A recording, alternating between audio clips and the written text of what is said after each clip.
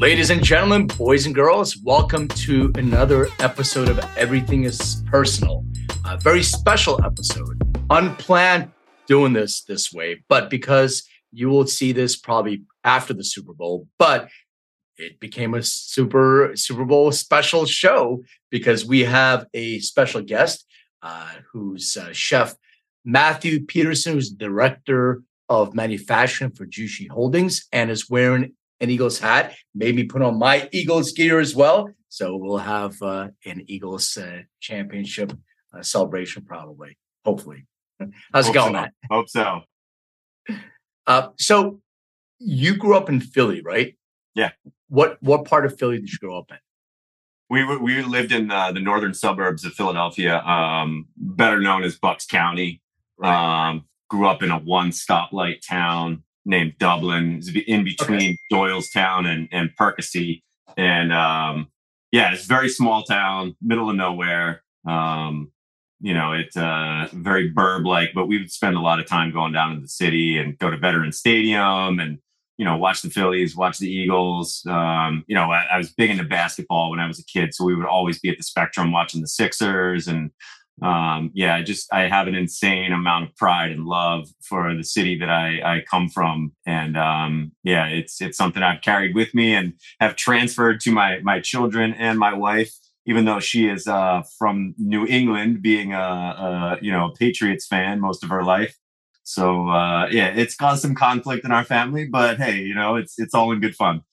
So because the Eagles played the Patriots last time they won, how was that environment in the house watching a game with your wife? It was special to say the least because I being a Philadelphia fan, you've just kind of grown up, not to say to be a loser, but like you've just never won anything, you know what I mean? So I never knew what that felt like. So I never really considered that we could actually win the Super Bowl or World Series or anything like that. We've gotten multiples in the last couple decades. So that game was just incredible, with especially how the season panned out, and it kind of broke up that multiple run of the Patriots. I think they had, if they had won that one, it would have been 5 in a row, but we impeded on their win streak. And to this day, it just rubs Patriots fans the wrong way. So when they see me strolling around town in my Eagles gear, I get looks every single which way. And I just love it because it just is like,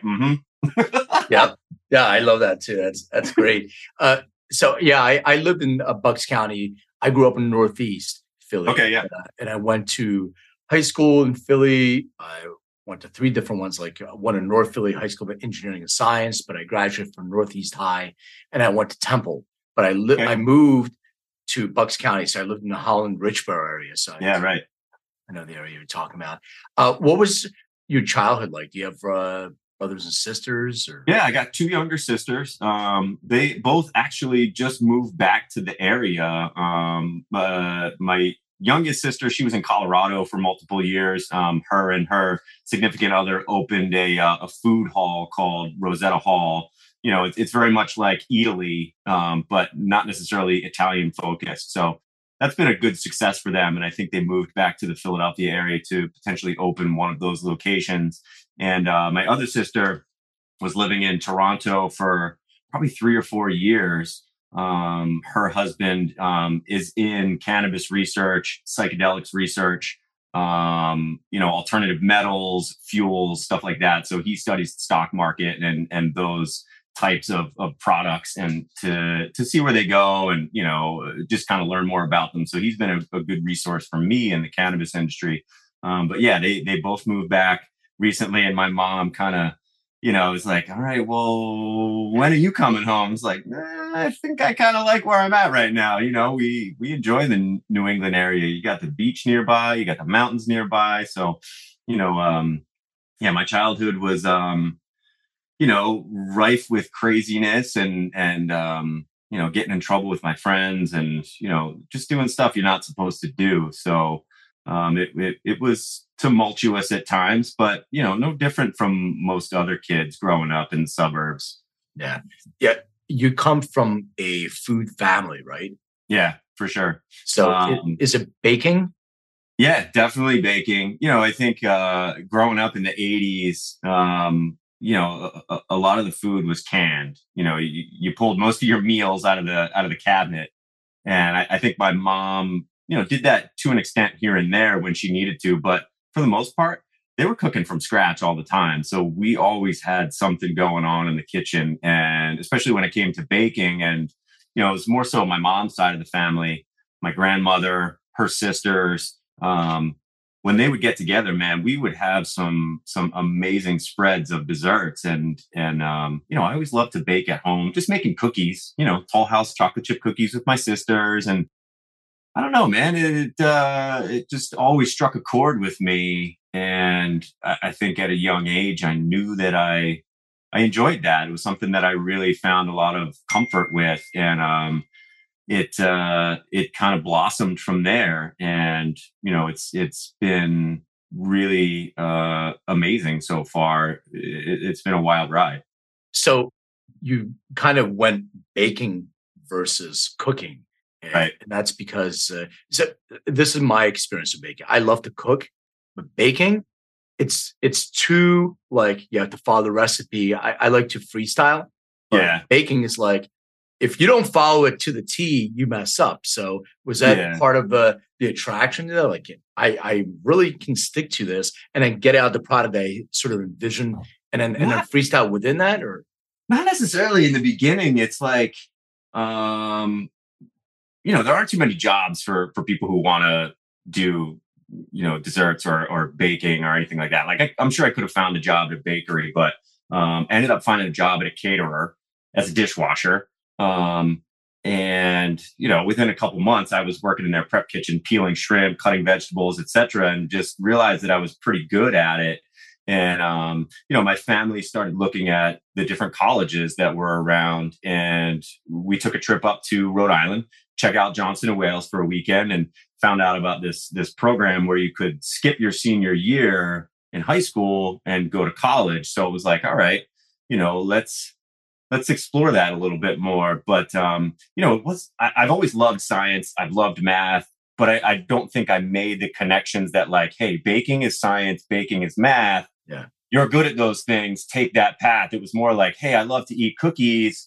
I might be good at this kind of thing. So it was very exploratory, and you're not really sure how things are going to pan out. But I think it's just like anything. If you are focused and dedicated and passionate, like the success will come. And that is certainly true in my case because I just put my head down and I went for it. I didn't know what I was going for, but I just followed the signs that were placed in front of me and just tried to take opportunities when I could. And it's just been an amazing ride. And now to be in cannabis, forget about it. It's awesome. But that's a great point that you made because, well, first of all, you said you had some science and math background, but you also knew that you really liked this. So you followed your passion all the way through. Part of it is, luck. Part of it is Yeah. being self-aware Right. because a lot of people, I know friends of mine who they picked up a guitar when they were kids and like, this is it. I'm not going to, I'm just going to play the guitar and do this Right. forever. Or, drums. I had a friend of mine who was like drums all the time. And his parents, after he finished school, said, you have 5 years. You either make it. If you don't make it now, you have to go into family business. And Right. went into family business, unfortunately. But making it, he still has that passion for it. So being able to push yourself through those obstacles, washing dishes, peeling shrimp, it's just there's a path. But as long as you stick to that passion of what you kind of connected to, that makes sense. A lot of people steer off their path because it gets. It's really true. And I see that a lot. My previous job, I was a corporate pastry chef where, I was responsible for multiple properties. And we would see so many kids coming through the college system that just didn't get it for whatever reason. Maybe they were jaded in college or whatever. But the work ethic was just kind of lacking. And a lot of them just assumed like, oh, well, I've got a degree. I'm a chef now. Like, no, that's not how it works. And then when you explain it to them in a reasonable manner, objectively, they like still didn't get it. And it's, that's the thing about the culinary industry is it will chew you up and spit you out without any question. Like it does not care who you are, where you come from. And I think that's a really unique thing about it. I'm sure there's other industries like that, but yeah, cooking is very much about emotion and what you put into it. It's not the most conducive industry for family, though, because I No. had a couple of my friends are chefs, and they're like 60 hours a week, and there's levels of stress and all that stuff. It doesn't, then there's substance abuse and drinking and all Oh these yeah, like side effects that I see. rampant. Exactly, yeah. It's so. Let me just back up before I jump Yeah, into please. that. After college, was it Morimoto that you went to work at? Yeah, Morimoto for Iron Chef Morimoto Yeah, in yeah. Philadelphia. That was man, I never expected to get that job. I was gonna ask you because so I have a little bit of experience there. I have a friend of mine who had a restaurant in Philly called Kiso, and it was a sushi restaurant. If I remember correctly, it was on Fourth and Race, and Okay. great sushi. And then he said Morimoto was after he wanted to open up a restaurant. He was traveling around the country and meeting with sushi chefs that he sort of respected or whatever to ask him how's the scene there. And he met with Alex, and he said to him, Philly, it doesn't have a huge sushi at that time. It didn't. It No, it wasn't didn't. huge. So, and he decided to open up his restaurant there. And I remember I went, I think it was opening night or some of that, and he was there, and he came over and he did this.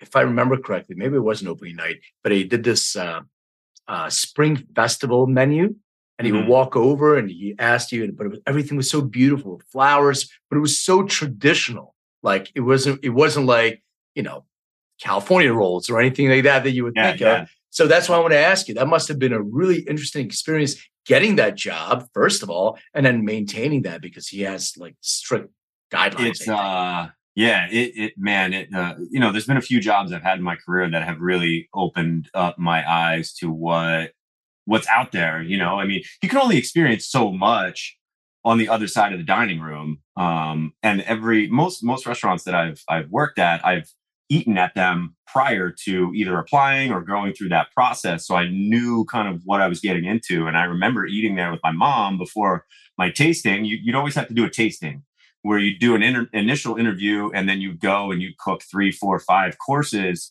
for their management team, and then they would taste your food and critique it right in front of you. So, my mom and I are sitting in Morimoto, and we're just, we bought every single dessert. We bought a bunch of stuff off the menu, and I'm just looking at her like, I can't make this stuff. Like, I don't know how to put wasabi in a tiramisu. Like, that's completely foreign to me. But I just took what I was good at and I put my own little spin on it. And, it ended up winning them over, and they offered me the job. But man, it's so intimidating when you're around people like that because one, they have, decades of experience on you. And two, they just come from a different part of the world that I didn't necessarily understand. So, working with all the sushi chefs, like that was really, really so cool. Just see how regimented they are. Like I thought I was regimented in what I did, but watching these dudes, like they took it to another level. And man, it really instilled a precision and an understanding in repetition and being comfortable in doing the same thing day in and day out. Really, really eye-opening experience. But then when like Morimoto would come into the restaurant, man, it would just elevate things to another level and everybody be on edge. Like Yeah. it was the same thing when I worked for Daniel Boulud. Like he would come into the kitchen and it was like a bomb went off. It was like everybody's running around, scrambling, trying to put things together. And yeah, working That's in Daniel, right? There yeah, was Daniel Boulud. He owns yeah, and then there Danielle was in another New one, York City. LaRue. Did you work at? Am I pronouncing it right? There was a restaurant called La Croix, La which Croix. is in That's right. Philadelphia Yeah, also. Yeah. that's So I right. went there after Morimoto.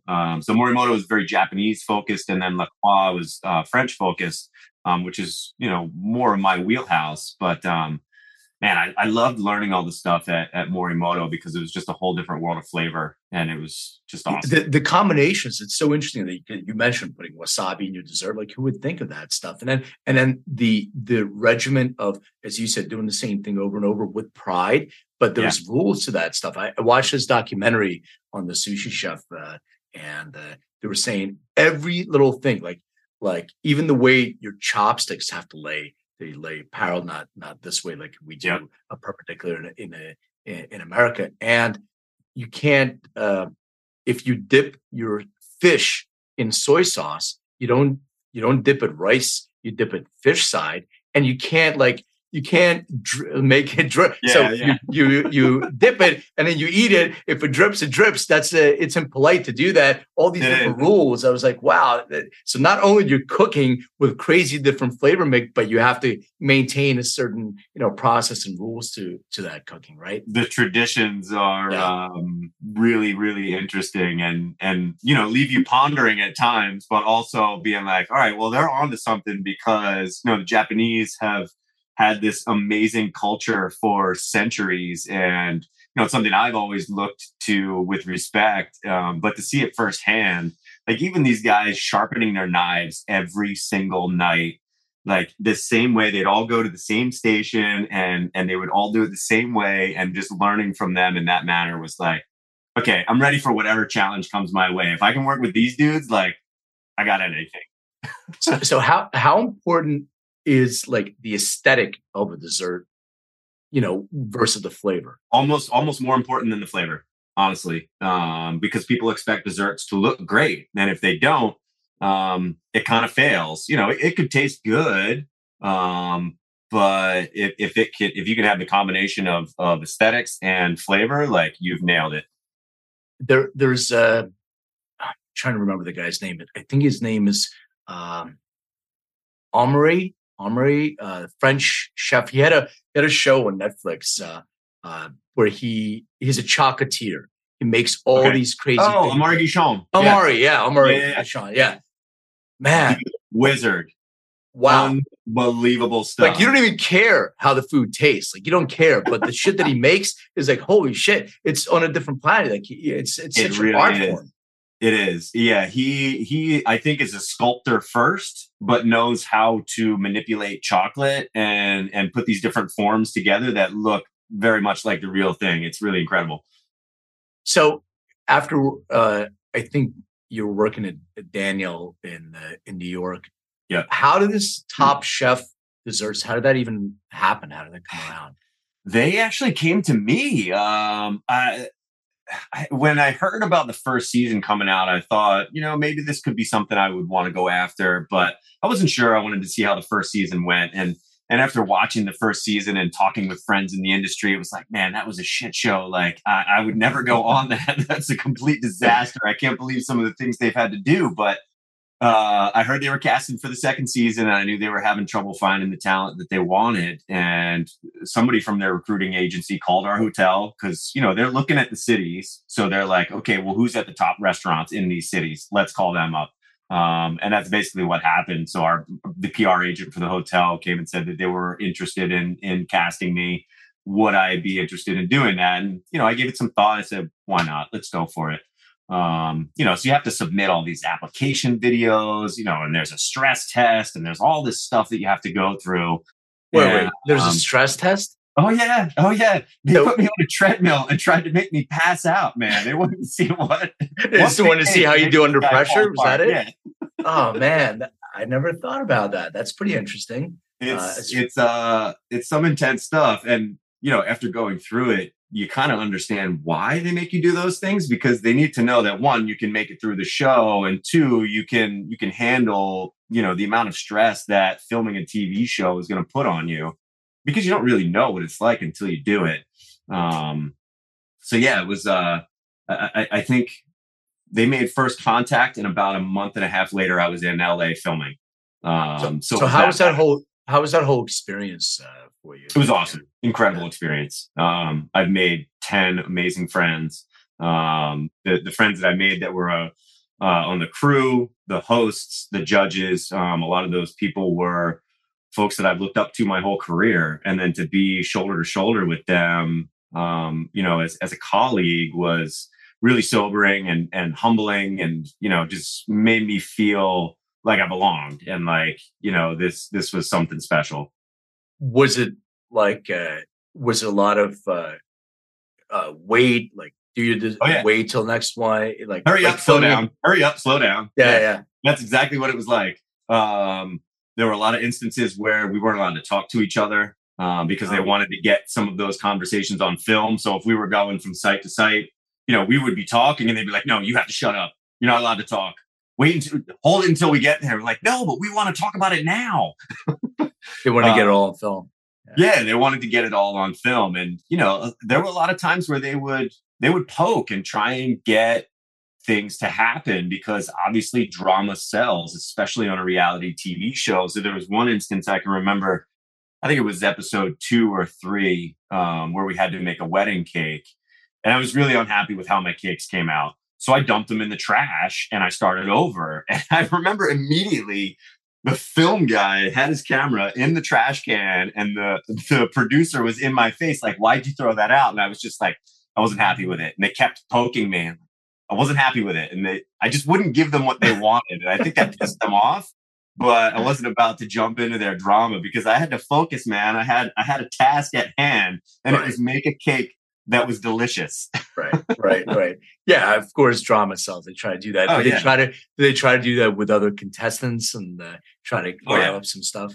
Oh, absolutely. I think they would partner certain people together to see what things would happen. And, I think we were a group that weren't necessarily into the drama. We were there for a reason. So I think in some ways it kind of had the show, a little bit flat feeling, which is why I don't think they did a 3rd season after that. And, dessert shows are very hard to film and produce. I think Food Network has kind of figured out a formula with their holiday baking championships. Like that really works. But I think with the format of Top Chef and how that show is constructed, it doesn't really work for a dessert themed approach. Yeah, I think the British baking show, I forgot what the name of it. They've got it down. Yeah, they definitely have it down. And the way the judges don't talk like that in America in these shows. It's a whole different thing. So you got to the finale? So I made it to the finale. Yeah. Right. So do you think that if you would have infused some cannabis in there, you could have won? Man, I'd love to think so. I think I would have had him so jaded that I'm like, yeah, just give it to that guy over there. He made us feel really good. Yeah. I was just thinking maybe there's a way that you can add some secret ingredients. So speaking of, how did you get involved with Jushi? I was in the right place at the right time. I was working for a private company in Massachusetts. We had been licensed for maybe a year and a half. I was hired to develop their entire edibles program. So I built out their kitchen, helped them build out the facility. We built it from the ground up. And, I knew that the owners always had the idea or the intention of selling because that's why a lot of initial investors get into it is they want to make a flip and get some wealth out of it.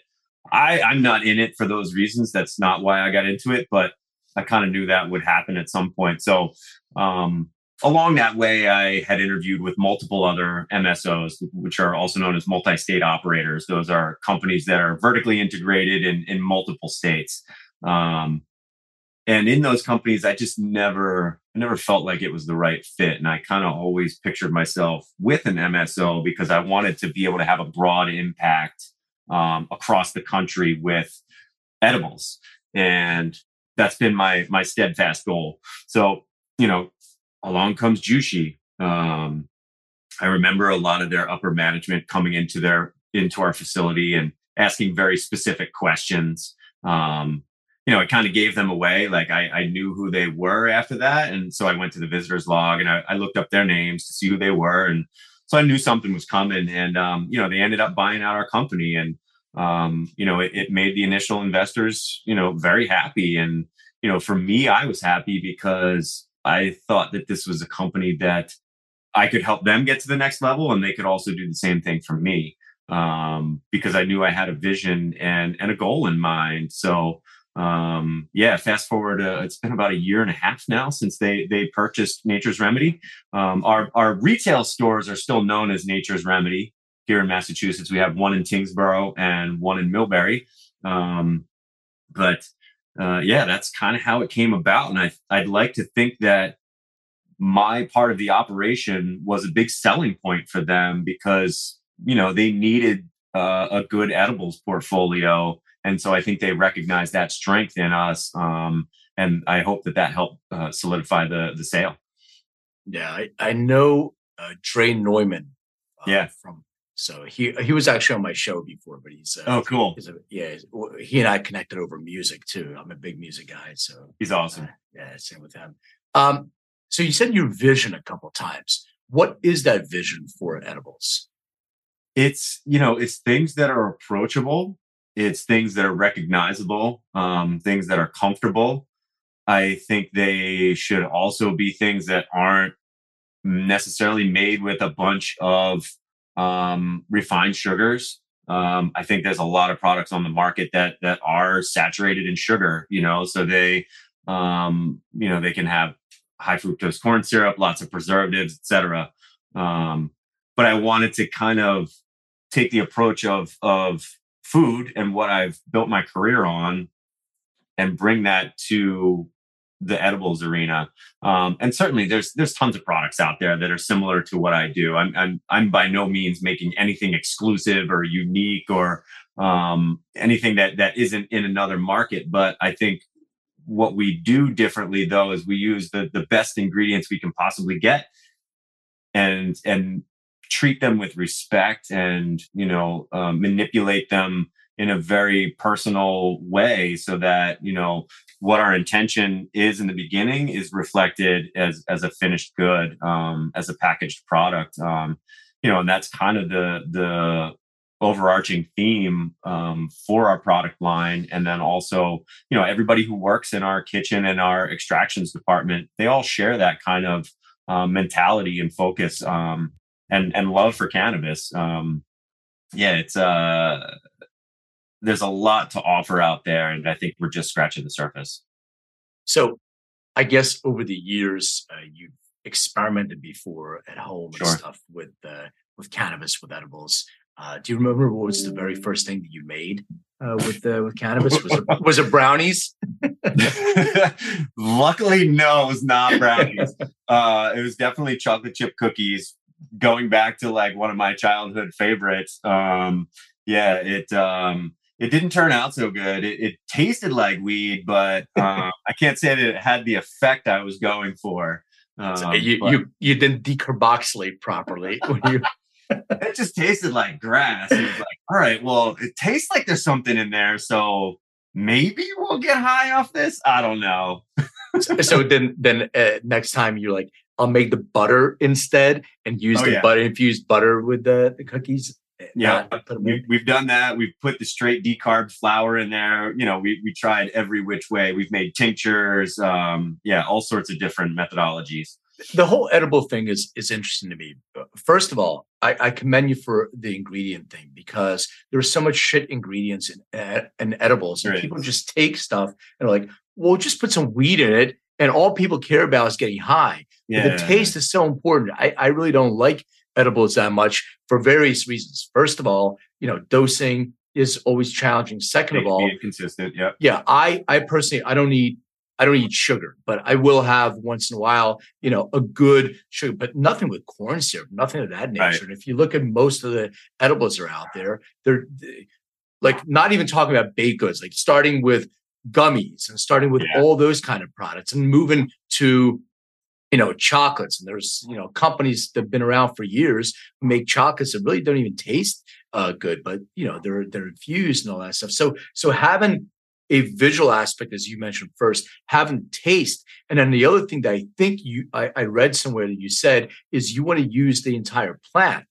in some of your edibles. Is that correct? Oh yeah, absolutely. The one thing that you touched on right there about taste, I mean, we're making things that really taste good that just happen to have cannabis in it, and that's been my approach the whole time. But, as far as like a whole plant extract, there's so many benefits to the whole plant, and the product that's primarily used in infusions is called distillate. And that's essentially THC stripped from the plant with no other terpenes or cannabinoids or anything left in there. Sometimes there's a few cannabinoids left, but the majority of them are so minimal that they don't have any impact on your body. But I'm sure you're familiar with the entourage effect, et cetera. I'm sure there's lots of different names for that whole kind of focus right now. But if you've ever had an edible that's made with a full spectrum extract as opposed to one that's made with a distillate extract, there is a night and day difference between those things and how they impact you. A 5 milligram full spectrum edible will have significantly more impact on your body and how it affects you as opposed to one that's just strictly THC. And the unique thing about that is you can tailor those edibles to have a specific effect for somebody who wants something that's going to help them sleep or something to help them relax or focus or, feel energetic. All of those things can be brought to the forefront by sourcing cultivars that carry those traits. And then when, you just get all that flavor. A lot of people don't like the taste of cannabis and food, but for me, I love it. I think there are a lot of synergies there. And, when you find things that grow together, they taste good together. So it just, I don't know. It seems like a no-brainer to me. So I really want to push that going forward using products like rosin made from bubble hash. We could even just keep it simple and do a simple RSO, something like that. It can really be beneficial in so many different ways. I think the biggest challenge that you hit on is taste. And when you're using using flavonoids and you're using terpenes, and then you have ingredients not complementary to that specific profile, it actually enhances the taste that you may not want to enhance. And most people are making edibles. They're not necessarily chefs or pastry chefs that then are using cannabis as one of the ingredients. So I think that's one of the challenges. And it's much easier to use an isolated molecule like a distillate because you don't have to worry about taste. Or they start making it and then they're, well, let's use some bitter blocker. Let's use this. Let's use that. And now you're starting to get into chemicals and it defeats the whole purpose of using this as a therapeutic plant. It's just another way to be able to consume that where people want something that tastes good and actually, as you mentioned, has an effect. Yeah, I agree 100%. You just have to do the research and try and find out what flavors complement each other. It's like creating a dish of food that doesn't have cannabis. Like, I wouldn't put asparagus with my chocolate. Those things aren't complementary of each other. So find things that complement the dominant terpenes in that plant and bring those to the forefront. And then you'll have this synergy that it's just like magic when you eat it, or smell it. Like the taste is all smell, it's not necessarily all in your taste buds. There's a olfactory thing going on there. So if it smells good, chances are it's going to taste good. I wouldn't say that of cheese all the time because there's some funky ass cheese out there. The worst smelling cheese is usually the best. Absolutely. Et plus, hello. So yeah, I'm really focused on that going forward. We just got some bubble hash equipment installed in our facility, and I'm really looking forward to putting all the different strains in there that we can possibly get our hands on and washing those and pressing them into rosin and then putting that into an edible. Because this is all exploratory for me too. Like, I don't know what Northern Lights chocolate would go best with. I have no idea. I know that Northern Lights is spicy, so I might like something a little bit on the, on the sweet side. Is it spicy because it has a lot of beta caryophyllene in it? Exactly. Yeah. So that's exactly what this mindset, and I'm glad we're talking about this because I want the whole industry to listen to that. This plant has flavor profiles that are specific to those terpenes and flavonoids, and understanding that it's spicy, maybe spice and maybe add some more pepper. I don't know. I'm not a baker, but I'm saying that complementing those kind of ingredients and putting them together makes a lot of sense. The plant itself tastes and smells different. Every single cultivar does. And I think people just, it's easier to strip all that out and throw it into. It is. And it's kind of sad in a way, we're not doing our best job servicing the plant and everything that it offers. In fact, we're doing it a disservice. And I'm not saying that there isn't a place for distillate or anything like that, because there certainly is. Not everybody likes the taste of cannabis with their food, but I think if we approached it differently and tried to make those things complement each other, perhaps those folks would have a different impression at that point. So a couple of questions about the actual, what you're actually making. So you're making, are there chocolate bars, or what are some of the desserts that or the edibles that you're making?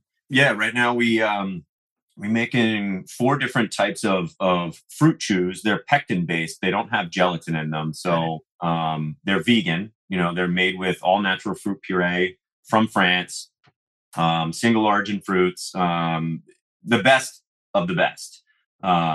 They are made with refined sugar, but I'm trying to make a move to go to organic sugar so that we're at least, being sustainable for, the forests and all the agriculture. 3 of those have added isolates in them. So CBD or CBN. One of them is a 1-to-1. They also have different mixtures of terpenes. So they're kind of effects-based products. And that is really fun too. I wish they were cannabis-derived terpenes. They're not, but that's okay. That doesn't mean that they don't have the same impact and value that, cannabis-derived terpene would.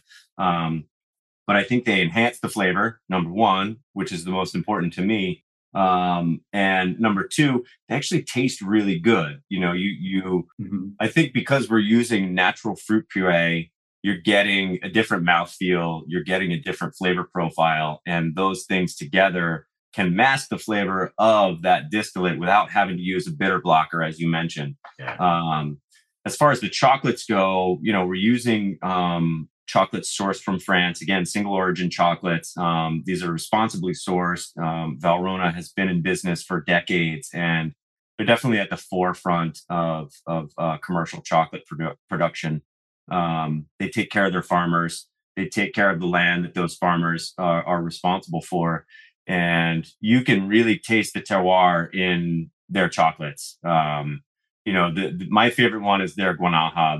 That's what we would call our dark chocolate. So that's a 70% chocolate. It's got really nice notes of red fruit. It's got a very bitter finish to it. It's very clean, very strong cocoa flavor up front.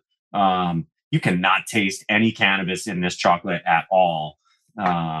And for good reason. I mean, it's a really magnificent chocolate, and it allows the flavors of the chocolate to shine, as opposed to, somebody else's product who might use like a coating chocolate, which isn't really chocolate.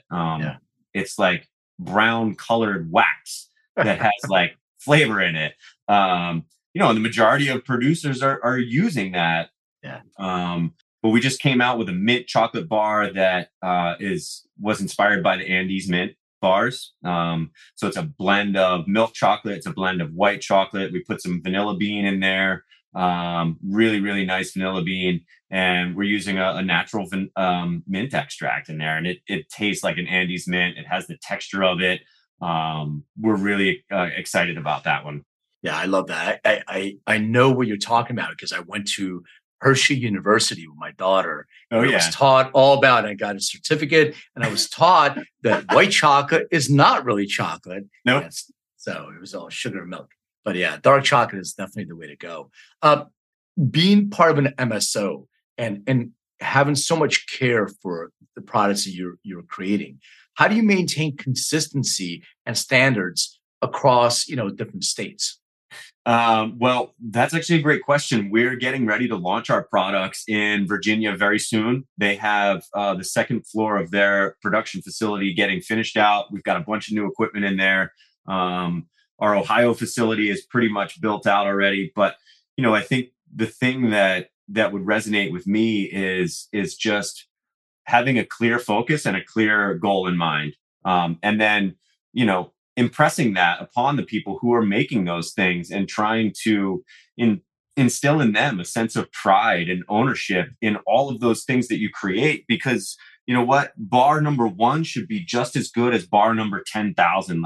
Because if they aren't, then you failed. And I'm sorry to say that, but that's the truth. So you really have to have a passion and a love for what you're doing, because one, it is very repetitive. You're doing the same thing over and over and over. But for me, I find a sense of comfort in that, and knowing that somebody's going to benefit from having this chocolate bar. It's going to make their day a little bit better or ease their pain or whatever it is. But consistency, follow through, and holding people responsible for their actions are really how you're going to get the best out of them. Accountability is really important, and making sure that everybody's on the same page and we're all focused on that same goal. That's really what it comes down to. And then obviously the other huge part of that is having people around you that share that same vision, because guess what? You're only as good as the people next to you. And I've been really lucky to work with some amazing people. We have an amazing team in Lakeville, both in our infused products department and our extraction department. They're all super passionate, and it just makes my job a lot easier, because I get to feed off of them and they get to feed off of me, and together we get the job done. Yeah, and I think if I can make a suggestion, if you don't mind, that Please. that pride in doing something over and over. You mentioned Marimoto, so finding the people that can actually take pride in the journey, in the process, and connecting the same outcome. Now you don't have to do anything, because everybody's accountable for their own piece of it, because they know that it's going to do X, Y, and Z, and you take pride in the process. And I think some of those amazing Japanese chefs, and they've been able to instill that in everybody with that sense of pride. Hopefully, we can replicate that. Yeah, I hope so. I'm reminded of a little quote from a chef that I used to work for, and I remember him saying, Matthew, we have a really intimate relationship with the people that we make food for, because they put that food in their body. Like, you cannot get closer to somebody unless you're like a doctor or they're your significant other. Like, and I was always like, that's kind of crazy. You make food for somebody and they end up eating it, and they could get really sick from that, especially if they had an allergy. So there's an insane amount of responsibility in the production of food, whether you're a manufacturer of spices like Bob Kraft, or, you're at a mom and pop restaurant down the street. There's so many things that you need to take into consideration. And I think all of those things are heightened when you're in the cannabis space, because you're doing CPG. There's ramifications of not processing things properly. Something could sit on the shelf for too long. There's just a lot of different things that I hold myself personally responsible for. So if something fails down the line, like, I take it very personally. What's your favorite dessert to make? Chocolate chip cookies. God. I bet it's chocolate chip cookies. I don't think I'm allowed to say chocolate chip cookies right now. You can.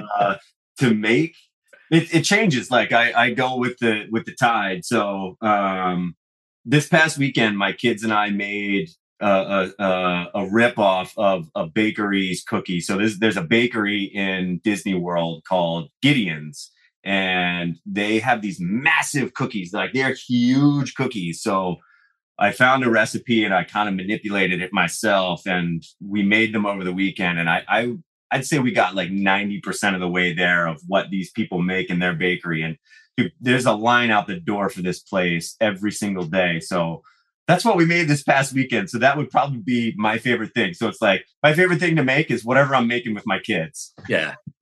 Well, all right. So what's your favorite dessert to eat? And would you order, like, if you go to a restaurant, do you order dessert and then absolutely, and then do you then eat it while you're critiquing it as well as you're eating it? Unfortunately, yeah. Sometimes people don't like to dine with me, because I'll just be like, oh, they did that, or oh, there's a fork on the floor, oh, that linen is not ironed properly, or that waiter's uniforms aren't creased right. I've always said that I want to enter a restaurant from the back door, because if I don't like what I see, I'm just going right back out the front. Because people will treat their kitchens in a certain way when they don't think anybody's looking. So I would say my favorite thing to order would probably be like either something very traditional, So if I'm at a French restaurant, I'm going for creme brulee. If you can nail creme brulee, like you can probably do most other things in your repertoire. Because I think the simple things are the hardest ones to do. Yeah, makes sense. All right. So what are some pointers, since you said it, if I'm going into a restaurant, what should I be looking out for that'll like ring the alarm and say, maybe this isn't a place. So a giveaway right off the bat is, are the menus clean? Do the menus have food on them? Are there fingerprints? Look at the floor when you're walking in, even the doors, like, is the glass clean on the doors? How does the host stand look? Is the host stand a mess? Is it nice and orderly? And then how are you greeted immediately when you walk into that restaurant? Like, because if people aren't making eye contact with you right away, then I don't know. There's certain things I'll forgive in a restaurant. You can have mediocre food, but really great service. You can have mediocre food and lame service, or you can have amazing food and lame service, and I would just never go back. I think for me, it's really all about the service and how I feel as a guest at their restaurant, because ultimately a restaurant is a reflection of somebody's home. Like, that's how it should be treated. It doesn't have to be a 4-star restaurant to be able to evoke that kind of feeling. But I think when upper management cares, it shows in everybody else at all the other levels. Yeah, I completely agree. It's all about the experience. I'd rather have mediocre food and have a great experience with a friendly waiter and everybody, and they say hello and they greet you. And yeah, I completely agree. And cleanliness is key. It's absolutely key. Oh my goodness. It's the first thing I look at. Everywhere I go is like, it's kind of a problem actually. But I just had that at lunch. I just had it. I got a cup of coffee and it had some lipstick on the cup. Like, I was like, can I get another cup? But in the back of my mind, everything that I was eating from then on was already, I wasn't having a good experience. Yeah, you hit the nail on the head, because it's like, yeah, you could ask for an extra cup, but how do you know they didn't just wipe that one before bringing it? Exactly. We're not even going to go there. We won't go there. There's a movie called Road Trip, and Horatio Sands plays a waiter. It's this movie where they go on a road trip to go to the colleges, but this guy orders, his name is DJ Qualls. He orders French toast, and I think he didn't want powdered sugar. So Horatio Sands, the comedian, comes out. He goes, "I'm so sorry about that. Let me make sure I'll get you another one." And he comes in the kitchen and he shows him licking the sugar off, and then he throws it in his sweatpants, and he walks out and pours him some more coffee. Everything okay? Then he comes back out, pulls it out of his sweatpants, and serves it to him. Kid's eating it. He's like, "Oh, that's good." So I always have that back in my mind. Man. I'm proud to say I never worked in a restaurant where I saw anything like that happening, at least while I was looking around. But it's I'm sure things like that are pretty rampant. So what else can we expect in 2023 from you, from Jushi? What are some other elevated cannabis experiences that we're in for? Oh my goodness. I'm hoping that we're going to be working on, like we were talking about, the full spectrum products. So we have those rosin products going. That's where I'd really like to focus, because I think you can put rosin in, any type of food product. So, I know there's been some talk of like pressed tablets, kind of like sweet tarts.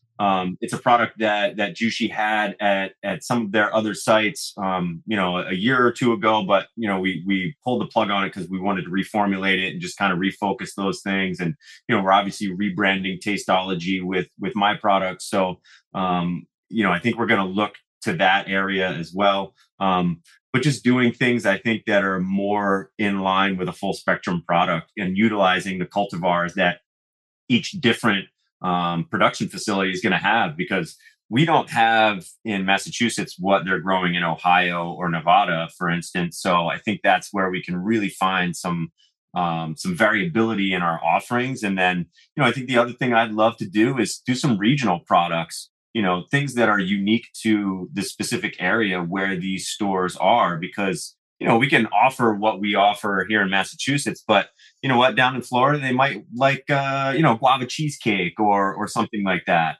So I think regional products would be a lot of fun too.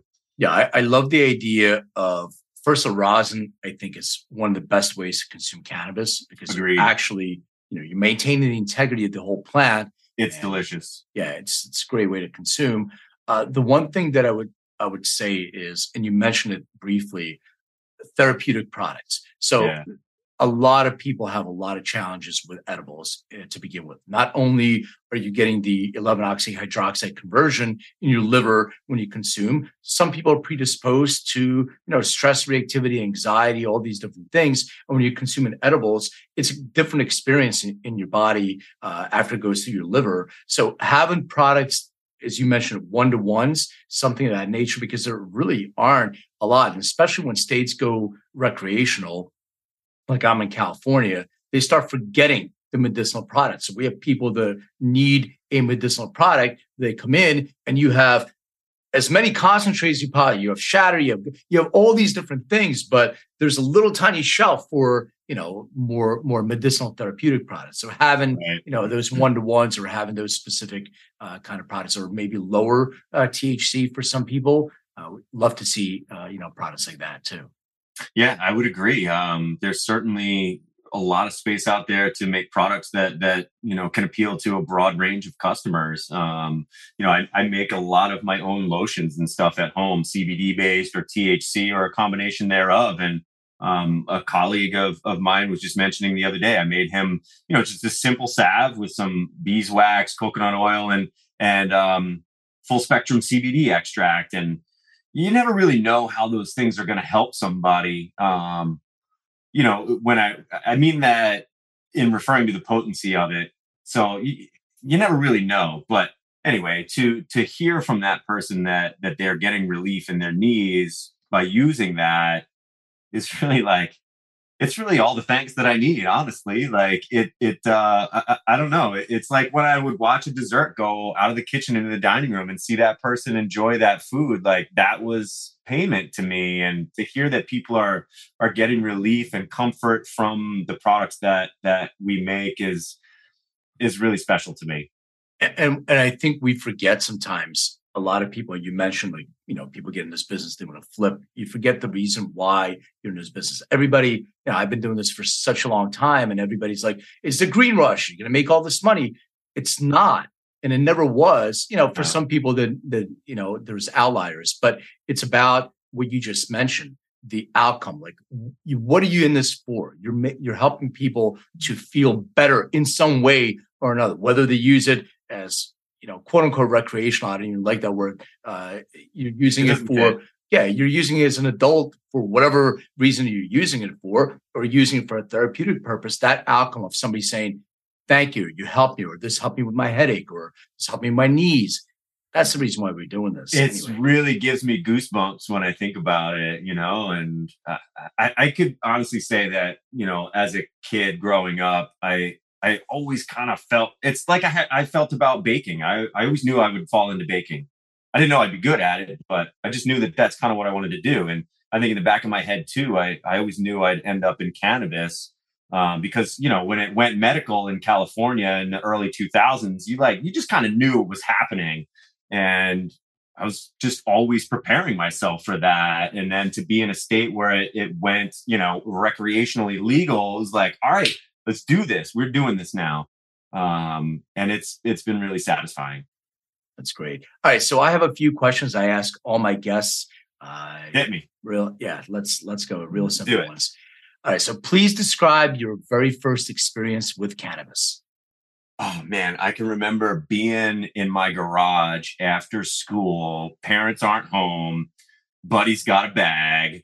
We've got the garage door open, 4 or 5 inches, and we're sitting on the floor like, are we doing this right? Like, what the hell is this? What is this? It literally looks like grass clippings. I have no idea if we got high or not, but that was my very first experience with it. And I remember looking at my buddy, his name's Craig. He's still a good friend of mine to this day. We're just like, this is kind of weird. Let's look for something else, and we just started asking around, and eventually we found something that was a little more befitting of what we were looking for. But I'm pretty sure somebody sold us, some snips from their backyard there. That's funny.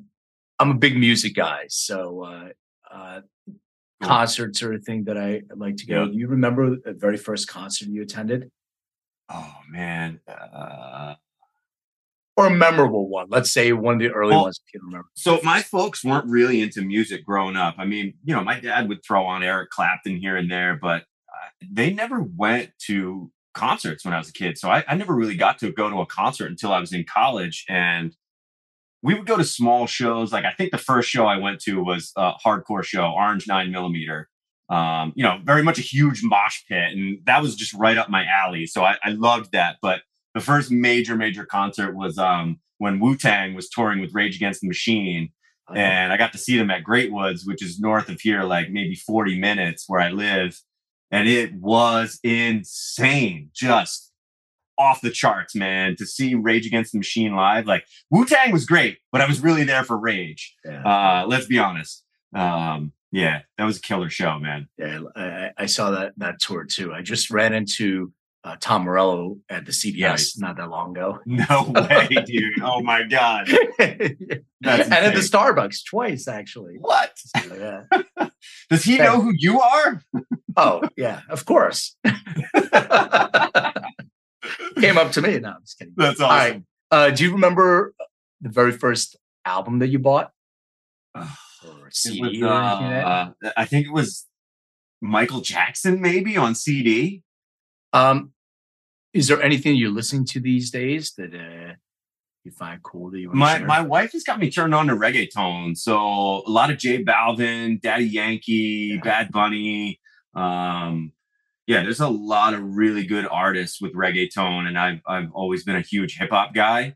So to find reggaeton was like, okay, I can dig this, man. So I put it on when I'm working out, and it definitely gets the juices flowing. So being a big hip hop guy, did you happen to watch the Grammys and the 50th? Yeah, we caught snippets of it. Yeah. Yeah, I didn't watch the whole Grammys. I just couldn't sit through all of it. It's a lot. Yeah. That 50th anniversary, 12-minute or whatever they did. Yeah. I thought that was great. Pretty sick, man. Pretty sick. It reminds me of the Super Bowl last year with Eminem, Dre, Snoop. True. Awesome. True. Just awesome. And I want to end on the Super Bowl thing, but before I do my final question, no, I actually have one question and one bonus question. All right, cool. All right. What has cannabis meant in your life? Oh, man, that's a really, there's an elaborate answer, but cannabis has really been a savior for me in that it's given me another platform to work on. In restaurants and fine dining, you kind of hit a ceiling. There's not too many other places to go aside from owning your own restaurant.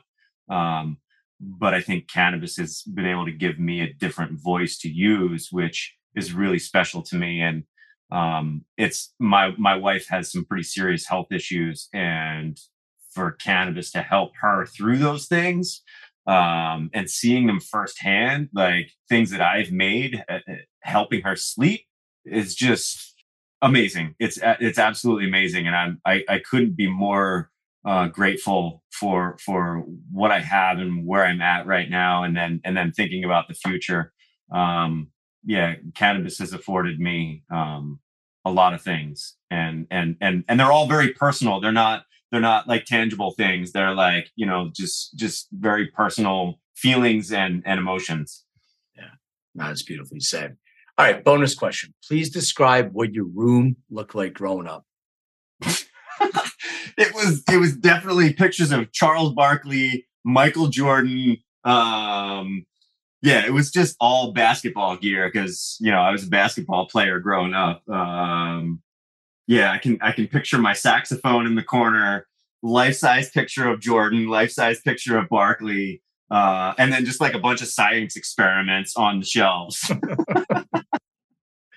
All right. So what's going to be the score of the Eagles winning the Super Bowl? I'm calling it for the Eagles 27-20. Close game. You think it's going to go? It's going to be close to the end, right? You know what? I'm hoping for a good game, but I thought the same thing was going to happen in the NFC Championship. I thought that was going to be a close game. I thought whoever had the ball at the end was going to win. And man, that did not happen at all. We demolished that team. Well, same thing with the Giants. We came out the same thing. I thought the Giants I thought it was going to be NFC East matchup. We know each other's going to be a close game, but Totally. crushed that I thought team the Giants too. were going to come out swinging because they had momentum on their side the last 3-4 games. They had taken that win from us, I think, the second to last game of the season. And, it looked like momentum was in their favor and hurt. Jalen was like questionable, wasn't sure if he was 100%, hadn't played enough lately. So it was like, I was kind of nervous about playing the Giants, honestly. And then it was over. It's like, okay, 49ers, what's up? What's up? Best defense in the league? Who? Yeah, and Hassan Reddick went to Temple, which is my alma mater as well. It's super I cool. love watching that dude play. He is just a madman. Yeah.